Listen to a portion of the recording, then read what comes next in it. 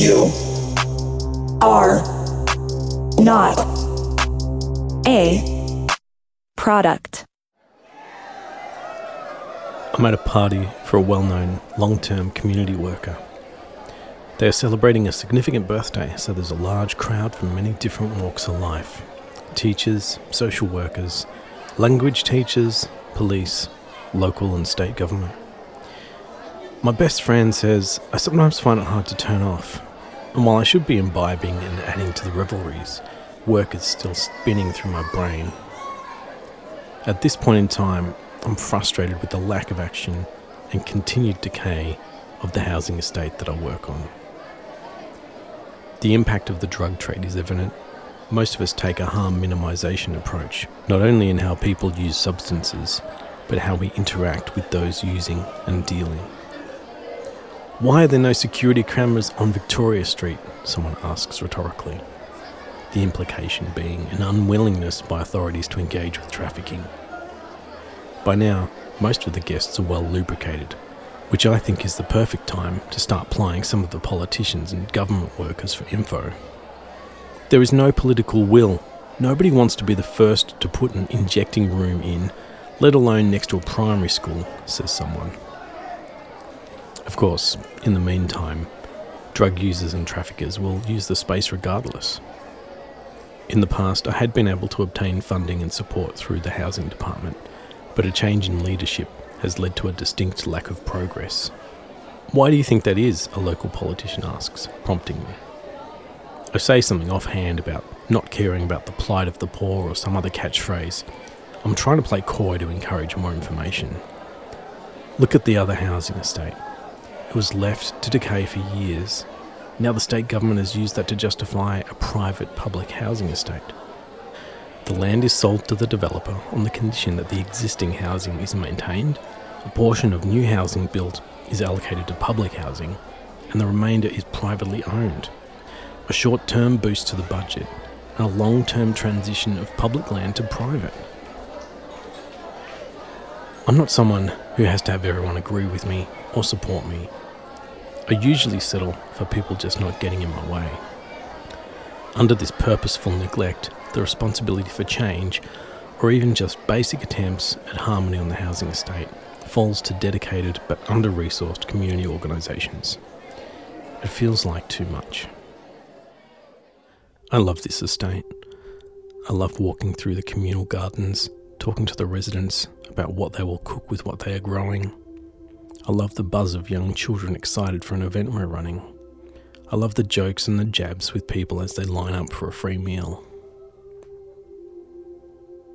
These moments that will stay with me forever, they should be the public image of this community. Is the best we can hope for neglect? Or worse, concerted fear campaigns about our community used for political leverage? So I'm writing a song in my cliched, conflicted poetry to try to process the feeling of abandonment, the weight of perseverance in caring for others. I'm wishing I still had the comfort of my childhood faith, that something larger than myself could bring change. Are you still waiting around for the miracle? Because I know I am. Are you still waiting around for the miracle? 'Cause I know I am. I know I promised much, but it seems I'm human after all. Are you still waiting around?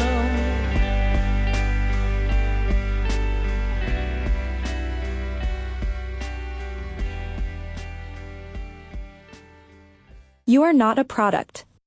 Okay, welcome back to You Are Not a Product. I'm Christopher Sprake, and today my guest is Alexandra Sangster. Thank you for being here, Alex. That's completely fine, Chris. It's lovely to be here. Now, Alex, you've got many strings in your bow? I wish I had strings in my bow because I'm not a musician. Quills in my hat? No, too many metaphors. Yes, I do many things, so this is true. So I'm going to jump in with your earlier life before we get to what you're engaged with at the moment. So a quick Google of your name Yes. brings up a long list of IMBD credits, including Blue Heelers, Halifax FP, Kangaroo Palace that I haven't heard of, a movie. I think we should come back to that one.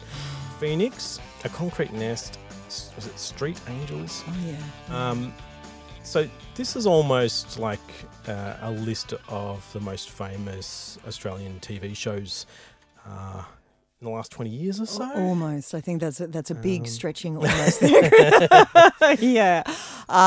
Yes. So I started working professionally as an actor when I was about 13.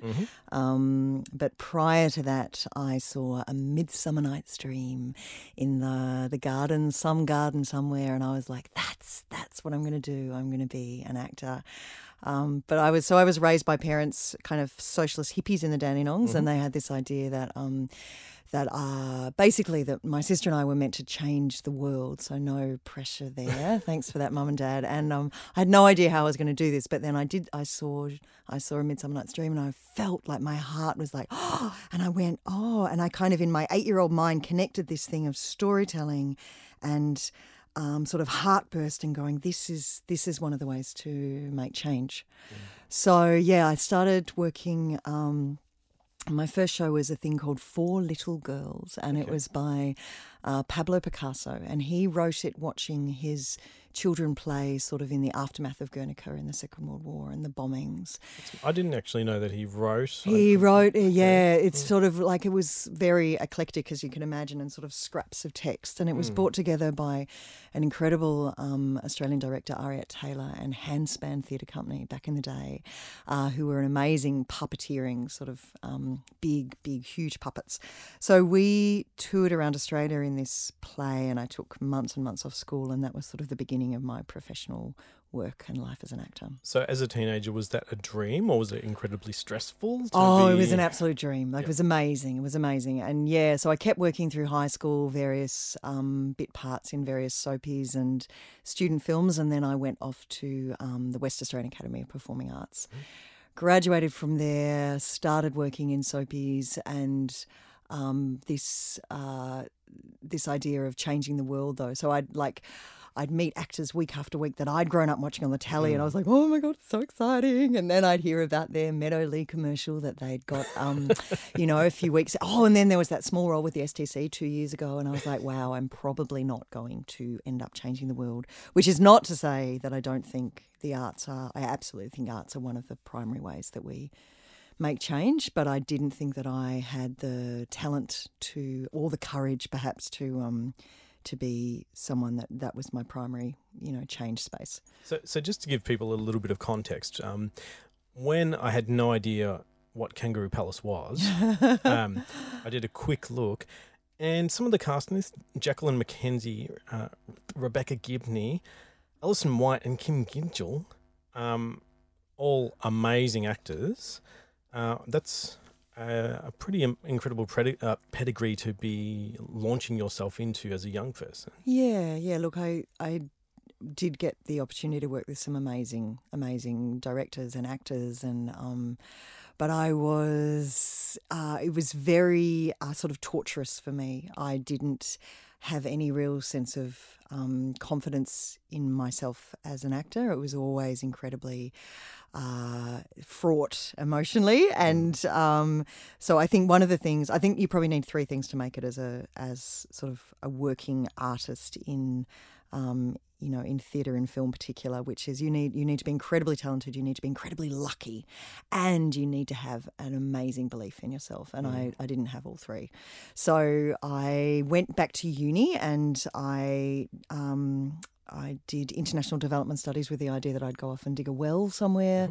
Had the profound sort of white girl epiphany that part of the reason that wells needed to be dug in the developing world, because the first world, our world, was basically screwing them over. And that then led me to ask the bigger questions of, well, why is that, and why is there this history of colonisation and sort of bastardry, really, that my ancestors have been part of for generations and what's going on with us in the West.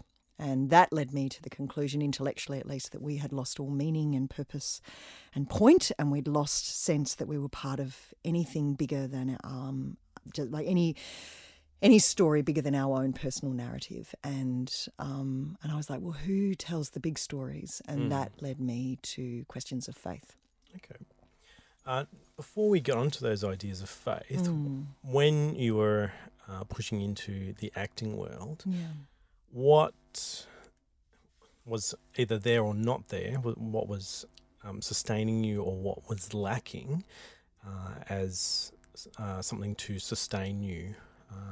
Were there people around you, or was it as cutthroat as the music industry can be? No, I think, look, going to drama school I think everyone should go to drama school. I think it should be, like some people think national service, some think, young people should all become farmers. I'm like, every young person should go to drama school, because you will learn how to deal with your shit, and you will come face to face with your absolute vulnerability, and you'll learn how to breathe, and you'll learn how to communicate, and you'll learn how to play. And I think the world would be quite transformed if adults hadn't all forgotten how to play and say yes and so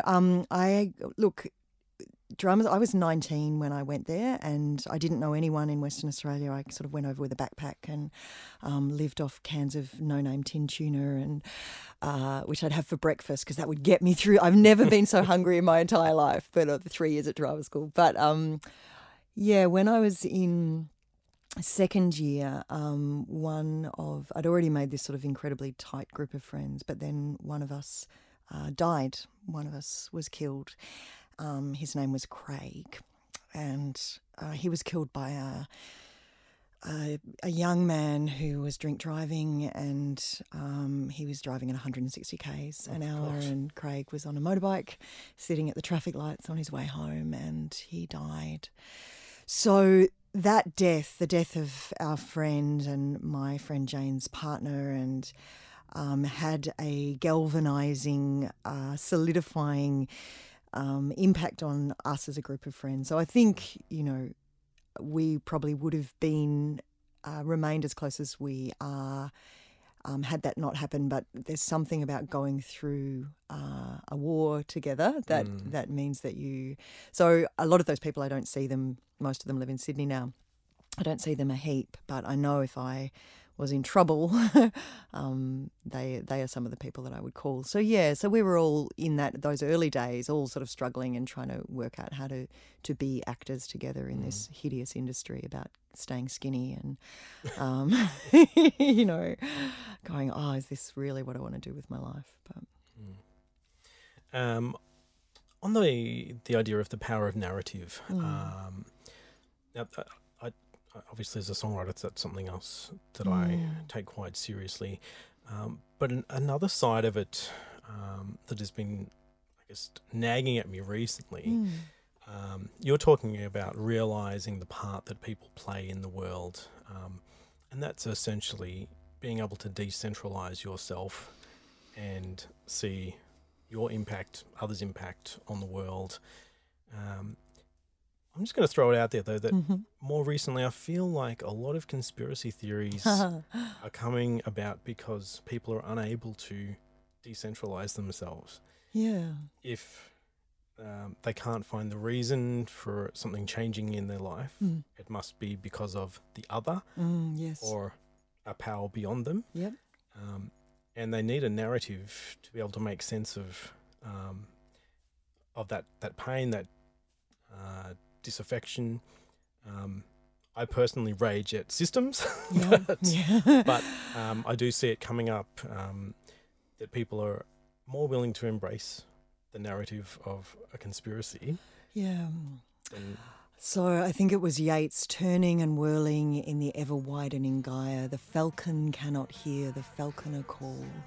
Things fall apart and mere chaos is loosed upon the world. The best lack all conviction and the worst are full of passionate intensity.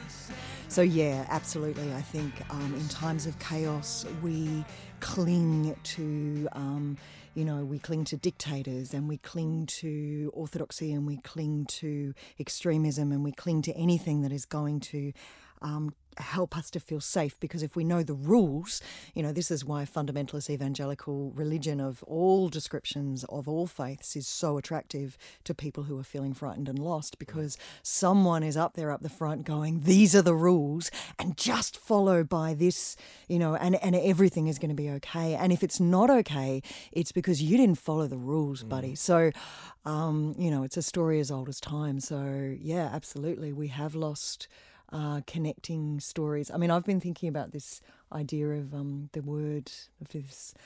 I'm a bit of a word nerd, so words come along and I'm like, oh, like I learnt a new word the other day, which I had never heard before, and I was like, oh, that's it. So the word, Christopher, have you heard the word endling? No, it's a new word. So it's only been around about 10 years, and so an endling is the last of its kind. Okay. Yeah. Well, it's probably a word for these times. It's a word for these times. But the other word I've been thinking about is murmuration. So if you think about a flock of birds and this pattern of flight called a murmuration, where there's no leader, there's no follower, but they move as one. And I think all great social change movements and all where there is, and also on the opposite side, all darkness, there is that group murmuration experience, which can be so exhilarating. Like imagine marching with the Nazis and all those feet going down at exactly the same time. Like you would feel so strong and so safe, and yet actually you're part of such darkness and destruction. So yeah, that can be used for good or evil, for sure. And on that point of faith and orthodoxy, could we jump into where you are now? Sure, yes. Yes, Christopher. So my name is the Reverend Alexandra Sangster. I'm a minister of the Word with the Uniting Church in Australia. I'm not the very Reverend, which is disappointing to me, because in the Uniting Church we have a flat hierarchy. So unlike the Anglicans, we don't get to wear glorious sashes and funny hats, and we don't get to be very... I did join the Uniting Church because it does have a socialist kind of structure, which suits me politically. But you as a minister do get to wear handcuffs occasionally. This is well, I don't know if I get to wear them. Sometimes they are thrust upon me. Yes, so there have been multiple times across the last 20 years when my faith has called on me to participate in acts of non-violent direct action, all of which I have done with great grief in a way, and but also as part of movements of solidarity with other people of faith and non-faith who have decided that that's enough is enough, and this particular issue, be it refugees, be it climate, that actually, there's so many different ways to be part of a murmuration of change, and different people have different skills and gifts and graces and abilities to do those things. And, so there's something about, NVDA, which sort of has a bit of a glamorous kind of, whereas actually there's a whole lot of people sitting at home writing incredible petitions and doing this amazing research and preparing incredible documentation to actually shift government policy. And so that to me is just as, if not more important than, frontline action work. But I'm just not very good at that stuff because I'm quite impatient, but I'm quite good at, there. And also, look, there is absolutely no cost to me. And there's a cost to me, maybe sometimes financially, there's fines, or there's a cost to me emotionally because it's very draining, but there's no cost to me physically. I'm a middle-aged Western white woman. If anyone is safe to get arrested in this country, it's me. So there's a whole lot of people for whom being on the front lines is absolutely not safe and absolutely terrifying and absolutely dangerous to their physical being, but I'm not one of them. So, I'll use what I've got, and what I've got right now is my body and my health and my ordination. So I can use that. I was talking to another musician, singer friend not too long ago, who's a doctor that now works in the harm reduction space, and we said to each other, that if you told us when we were 17 that we'd be writing briefs for government ministers trying to get community change, we would have laughed and probably raged against the idea. Smashed the guitars over your head and moved on. And now in our 40s, it's like whatever tool you have. Exactly.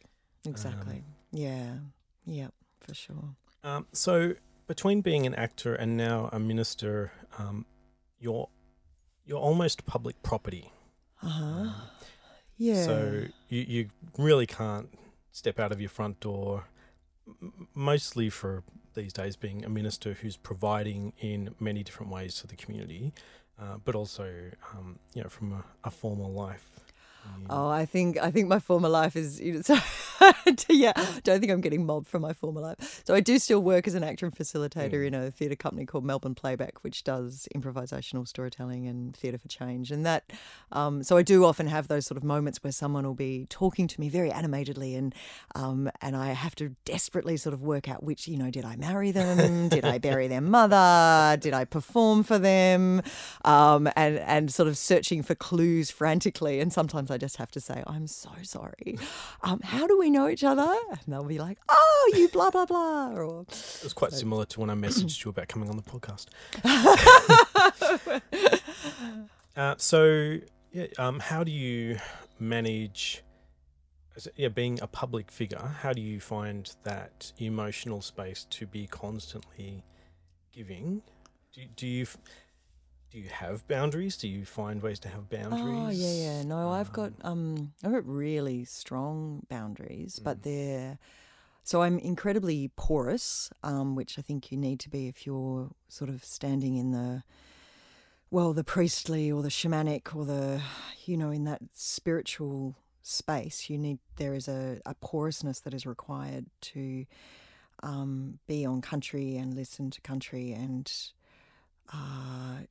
be a vessel or a vehicle for grace in whatever that means for people.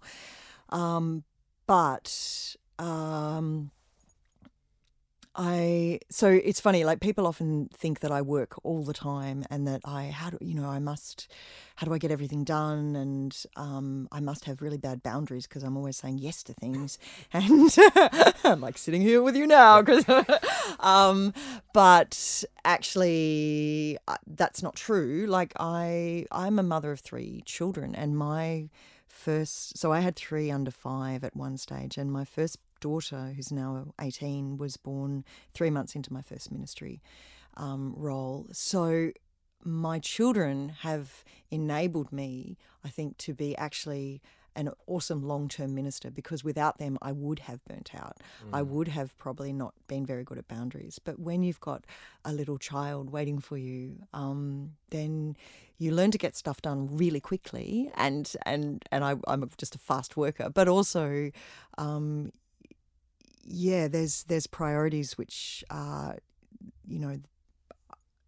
they've always come first. And so that's meant, consequently, I think, unlike perhaps some male ministers, I never thought I was Jesus, and I never thought I was the one that me on my own was going to be able to save everything. And I was continuously renewed by this life source of love and astonishment, which is children, which made everything make sense. There must have been moments of chaos, though. Utter chaos all the time, complete and utter chaos. All of us in Melbourne at least, went through 2 years of utter chaos. And, at one point, just as an example, early in lockdown, I had, my 3 daughters, I've got my husband, my father was living with us and dying at the time. We had a foster daughter, we had 2 rabbits, there was 2 dogs. I mean, it's, and we're living in a man's, trying to, so multiple moments of chaos. But I am a very fast worker, so that's not something that I can take any credit for. My grandmother had 10 children, and I have 45 first cousins, and, she grew up in Daylesford with a dirt floor, so, she got shit done. So I'm kind of, just in my DNA is this thing of, just getting stuff done that needs to be done. So no, I don't ever feel... I'm also... an extreme extrovert. So like, you know, those scales that people do and you're like somewhere in that healthy middle or, oh, you know, maybe you could be, you know, I'm off the charts, which can be exhausting for people. But luckily I've learned, I think most of the time, to keep it relatively reined in. But I do get a lot of energy from being with people and being present and being part of the mess and stuff, or the thisness, as Thomas Merton would say, the thisness of creation. And the thisness at the moment, working in a part of Melbourne, how would you describe your work? Because we've spoken about your activism or involvement in Murmuration's movements of change. So how would you describe what you're doing now? Because most people, like a lot of people will hear minister, and there can still be a very staid idea of what that work looks like. Yeah. But what does that... It's a great example of last night. So I'm currently working, I'm in team ministry at St Kilda Southport Uniting Church. And so we've got 3 sites. We've got a drop-in centre that feeds, you know, like 400 people a week. We wash people, and there's laundry services, and we play pool. I'm really bad at pool, and I do communion, and, you know, I sit in the gutter and get off of joints pretty much every single day, usually around 9:30 in the morning. I'm like, no, I'm good, man. It's all good. 9:30 in the morning, you say? Yeah. Okay. We start early in St Kilda, you know. So I'm hanging out with a really sort of extraordinary group of human beings. But last night we started this community meals project that's called the Mission Meals Project over in South Melbourne, because we've got this astonishing sort of ancient bluestone church, which is surrounded by Housing Commission and the most expensive properties in Melbourne, probably all combined, sort of right next door. And so we started a meals program for the people in the park towers behind us, and it's, you know, we're in week 5 and it's going pretty well. It's pretty funny, and we've got an amazing guy doing all the cooking. But last night I was sitting at the table, and these 2 artists came in because they're sort of we're also opening up our hall for artists and kind of opening up spaces for artists to work sort of at a peppercorn rent in relationship with Albert Park Secondary. Anyway, but these 2 artists walked in and they were moving stuff in, and there's all the homeless people and the people, you know, who live in various places around. And so we invited them to sit down and share a meal, and they were, you know, chatting away. And then I said, because there were two male artists, and I said, oh, you know, how long have you been married for? And because they'd introduced each other as partners, and they went, oh no, we're not married, we're partners. And I went, oh, I could marry you. And they both looked absolutely gobsmacked. And then one of my friends, who's one of the participants in one of our programs, went, yeah, she's a priest. And there was just this sort of hilarious moment of like all these worlds colliding, and these, you know, but I felt very supported by my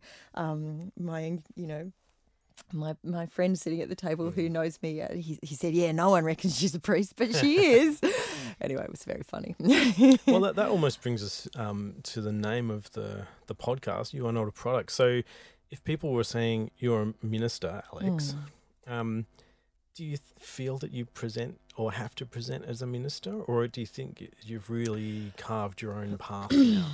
Are there expectations from the wider church? Oh, there probably are, but I'm not a big one for fulfilling people's expectations. I mean, interestingly, I bought my first dog collar online. You can get everything on the internet these days. I bought my first dog collar, and when the first time I knew that I was going to be getting arrested, and that was with Love Makes a Way, and we were sitting in politicians' offices, Josh Frydenberg at the time, I think, protesting the detention of children. And so I knew that this was probably going to end in arrest, so I went and got a dog collar and sat down and prayed with that on.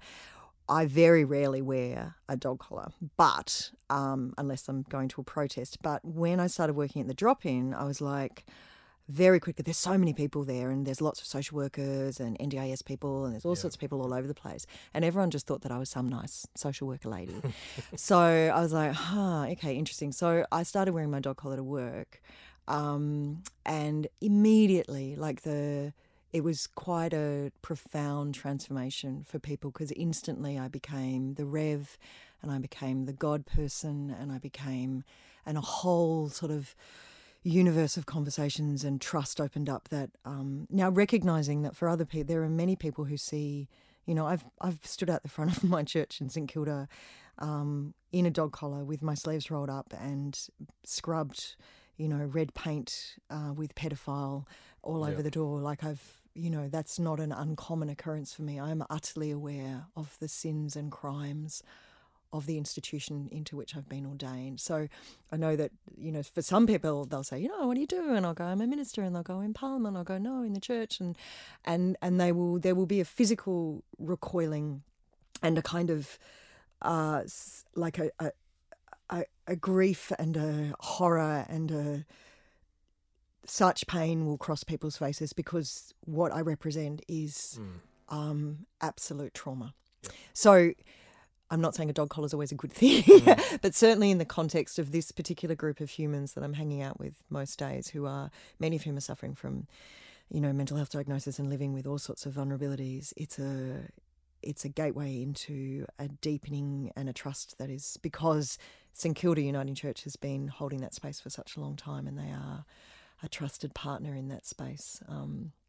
It's been a really helpful thing. I've also always worn an alb when I preach, which is the long white nightie kind of thing for listeners playing at home. And the reason I wear that is because a lot of male ministers don't in the Uniting Church. We're very cash in the Uniting Church. But again, as a woman, and when I started, I was, you know, in my late 20s, people didn't know who I was. So it just made it really easy. And also we are a church of, you know, sacrament and deed and action and symbol. Protestant church threw out a lot of the symbols in the 15th century. That's another story. But I actually think symbols are really helpful. And it's so I wear an L because it reminds me that I'm not myself. I am something other. I'm there as a vessel and an instrument for God's grace, and but it also reminds everyone else of who I am, you know, and not who I am as in me, but that I am the minister. And there's in the same way that you see a policeman walking towards you, and you're either going to feel relief or terror, depending on, you know, your socioeconomic background and whether you're a young Indigenous kid and, you know, or a young Muslim man or, you know, like, so uniforms represent different things to different people. But there is a power in a uniform which, and a reminder that this human being is not just themselves, but they're also carrying this story. And as for good or ill, like the Christian story, as we've just, you know, named, it has been full of horror, but it's also been full of love. And so I do sort of embrace some of those symbols to help cross bridges, but I also recognise along the way that sometimes it can be a massive, but even that's a great conversation to have. Yeah, and similarly for the organisation that I work with now, we grew a significant amount during the first year of the COVID lockdown, so 2020, and we were about to become homeless again. We were offered space at a church, and I just had to make the call that we couldn't go into a church because we would lose probably half of the cohort that we built up. And that's not to say that the church wouldn't have been a nice building with a nice commercial kitchen to be in. But it was such a barrier. So it's a difficult line. But even as you're saying, if with symbols, for us, some of our work is intervening when some of our young people from an African background might have had too many drinks, or they do see, you know, police coming, and we have to create that space and say, okay, they're with us. They're just coming in to have a meal. So it's definitely a difficult line to walk, but I think it does take a lot of capacity and patience to create that space to have that conversation. Because everyone needs some form of a thing that they identify with. Very early on when I was wrestling with my sense of call and having not grown up in the Christian story and really only knowing it in the way that most people in the West know it, which is this homophobic, misogynist sort of place of really bad singing and people wearing cardigans. I was like, why the hell would I want to have anything to do with that institution? My husband, who was my boyfriend at the time, said, look, you're not called by the church, you're called by God. And this is just one of the story holders that God works through. And, you know, I certainly don't think that Jesus is the way, the truth, and the life. I think that there are multiple myriad murmurations of ways for us to connect in with the sacred and the holy. And ancestrally, though, this happens to be the story that I'm, you know, is part of my DNA. But God is to be found absolutely everywhere. And even I know that word in and of itself is challenging and needs to be unpacked and deconstructed because it's been used as a weapon and continues to be used as a weapon across the world by many faith traditions. So, yeah, I'm not naive about the challenges of standing in one place, particularly in postmodernity. But I suppose as a radical progressive Christian, it doesn't really, you know, my faith is so expansive and you know, and the call to be part of radical transformation, even using the word radical, like that's a really easy word for me to use. But if I was a Muslim, I would not use that word because people would be frightened. That's right. So, you know, I'm even aware of the privilege of particular bits of language that I can just casually fling around. But, you know, other people can't. I'm sitting on my mobile phone right now. It's turned off. Yeah. Where were we? Well, I'll just jump in there because when we first met, the area we were living in, I thought it was important for my kids not to go to church, but to meet some kids in the local area. And all I said was, we'll just go once. If you don't like it, it doesn't matter. And we somehow ended up in probably one of the most progressive churches in Melbourne. And through, so I wouldn't say that I'm traditional in faith at all. But what I found was that your use of narrative and symbols was able to affect me. And certainly at that point in my life, I had lost a lot of hope about how to work in community because it is a grind. And if you're... It can be 24/7. Yeah. And that stayed with me. So even in the work that I do now, where we have people, so historically my organisation did have a faith community connection. People will, the people that have been part of the cohort for longer will still come in and want to talk about God and rather than thinking about, do I believe this, do I not believe this, I'll, from remembering how you would engage with people, would remind me that it's what the person needs in that moment and how can you use that narrative to bring peace or calm or hope to that person that has come asking questions and needing something. So I'm very thankful for that because I don't think I could have got that from a traditional minister.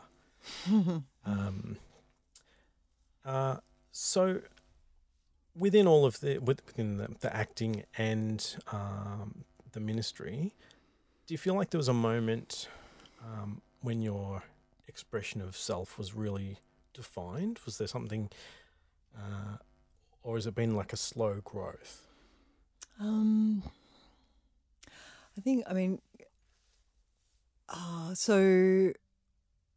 So playback's a huge part of my life, Melbourne Playback Theatre Company. And having trained as a classical actor, and I hadn't really done much improv, and I was in this moving away from, sort of was moving into studying theology, and I auditioned for playback. I'd heard about it, and, you know, it's based on Augustus Boal and sort of Rainbow Theatre of the Oppressed, and it was created by Jonathan Fox and Joe Salas sort of about 40 years ago in the States, and they wanted to...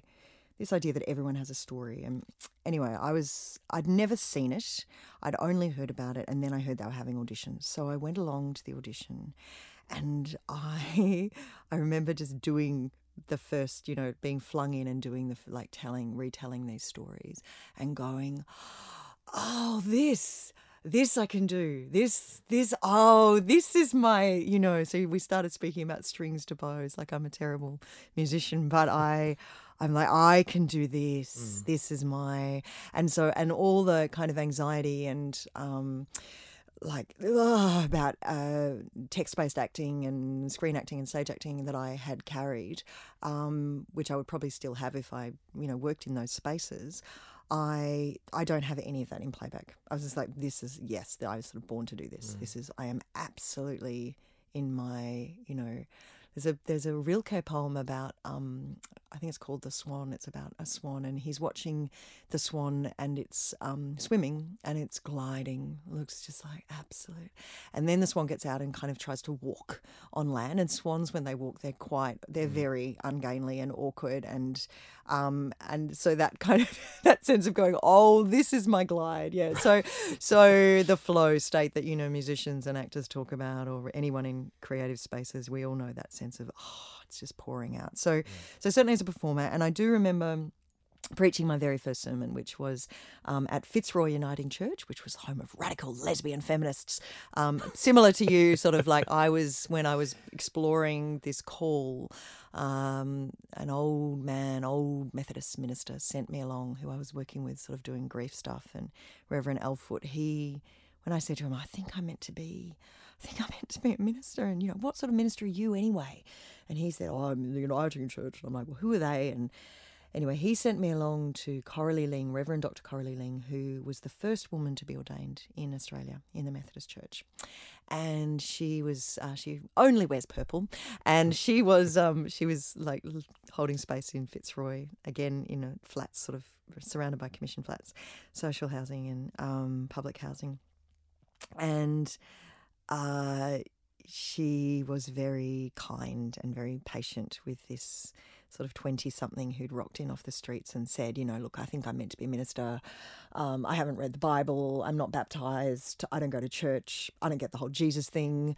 And she was like, So yeah, I preached my first sermon after a while of being there, and I still remember what it was about. It was Paul's letter to the Galatians, talking about the shrine to an unknown God, and saying the God that is, you've got an empty sort of plinth in your city, and it's a shrine to the unknown God, and that God is the same God that is all God. Like there's all these different names for God and pathways to God, but actually it's all the same thing. But what I was focusing on in particular was this idea that God is not an interventionist God. I do not believe in an interventionist God. I do not believe in an all-powerful God. And I remember preaching this sermon and just going, oh, yeah, I can do this. I can tell, I can break open this ancient text, and I can break open people's hearts at the same time, and maybe we can use this for transformation. So yeah, they would probably be very early on stories of going, That's an interesting point about an interventionist God. Wonderful Nick Cave lyric. But it's often been a thought to me that it can almost let people off the hook to believe in an interventionist God. Yeah, absolutely. You're in a traditional upbringing, being told you can pray, and then you're essentially outsourcing your care for other people. Was that something that was rattling around in your head, or less to do with outsourcing? I think certainly that was quite a bit of what the Reformation was about back in the day, paying for penances and things. But no, it was more about what I would call theological abuse, which is when people are told that if they pray hard enough, then God will save their child from dying, or if they pray hard enough, the bushfire won't take their house, and then of course their child does die, or the bushfire does take their house, and they're like, well, is God punishing me? Did I not pray hard enough? And consequently, a lot of people end up turning away from God. But that, for me, that kind of theology is, it's a type of heresy. It's the opposite of who God is, and this history that we have of telling people, that God is an interventionist God who you have to follow the rules and do as you're told, and and then everything is going to be okay. And we just know through the history of the world that is absolutely not true. And that if it is true, then God is a bastard. Yeah. And I don't want to have anything to do with that kind of God. If God does have the power to intervene and to stop the horror of the tsunami or the child stepping out in front of the car or the rising up of the Third Reich or what's happening in the Ukraine at the moment, if God has the power to intervene in that and chooses not to because God wants to teach us some kind of lesson, then I have absolutely no interest in giving my life to that God. Yeah, I'll stick with the humans. Yeah. Yeah. So before we wrap up, do you think there's any other important things or something that you've learned through all of this combined experience at this point in your life? Is there something that sort of sustains you? Look, we are in the middle of a climate catastrophe. We're not on the tipping point of it or the start of it. It's now. It's happening now. So hope or being sustained is an interesting thing in these kind of apocalyptic times. Joanna Macy, who you probably know, is the Buddhist, old Buddhist wise woman, and she speaks about, she's like, I don't really care if you're optimistic or pessimistic. It doesn't really matter. What matters is that you just show up. You just keep showing up. So I am filled with rage and I am comforting, my youngest daughter in particular still wakes in the night with dreams of drowning and comes to me because she's just seen something on her phone about the tipping point and she's white with fear. And she's too old for me to tell her a fairy story that everything's going to be okay. But I can channel her into action and I can channel her into community and murmuration. And I'm just at a place in my life at the moment of going, well, we've all got our one wild and precious life, and what is it that I'm really good at, and how can I use we've all got gifts and graces and abilities, and we've also, if we're lucky, we've all got people around us who have, poured all this time and energy and I'm like, well, I've done this for 20 years, what do I do now, given the climate catastrophe that we are in, and what is the best use of what I've been given? Super privileged in many ways to do everything I can to be part of, pulling us back from the brink. So that's what I'm wrestling with at the moment, and exploring different answers to those questions and asking for advice from other people. So I think the biggest thing I think is about, so I did my master's in narrative therapy, and narrative therapy is all about being the author of your own story, but also recognising that we live multi-storied lives. And Rilke again, I live my life in ever-widening circles. So what's the widening circle that we collectively need to call upon and invite in? And it's not just a human one. There are endlings there, and there is country there, and there is ancestors that we're going to need everything we've got. So I'm just exploring that at the moment in sort of very real ways of what's next. Well, I'm sure that whatever is next, it's going to make a big impact on the people around you. So thanks so much today, Alex, for making time to come in and have this conversation. It's been absolutely fascinating. So people can catch your weekly gig. Yeah. Well, no, I'm in team ministry now, so I'm every second Sunday. It's very exciting. Every second Sunday. But there's also Progressive Pod, which is available everywhere. Everywhere, yep. So if you're into a podcast exploring faith and... how would you phrase it? Look, it's a 7 to 8 minutes of your life. If you're into sort of unpacking sort of ancient text and seeing how it breaks into this moment here and now, then and some storytelling along the side, then that comes out every 2 weeks. And so, yeah. Was there anything else you wanted to plug at the moment? Any favourite environmental groups? Or, anytime someone says to me, I want to make a donation, I'm like, Friends of the Earth, Friends Yeah, of the Earth, Friends of the Friends Earth. of the Earth, Friends of the Earth. You want to, they have been solidly frontlining, backrooming, making calls. They are 100% the real deal. So they are local, they're up the road. Yep. Go and have lunch there, buy a T-shirt and, give them $20. And any upcoming Playback Theatre productions? Playback. So we're doing a lot of gigs around and about the place, but we're actually starting in September, I think. We can check out the website. But yeah, we're starting.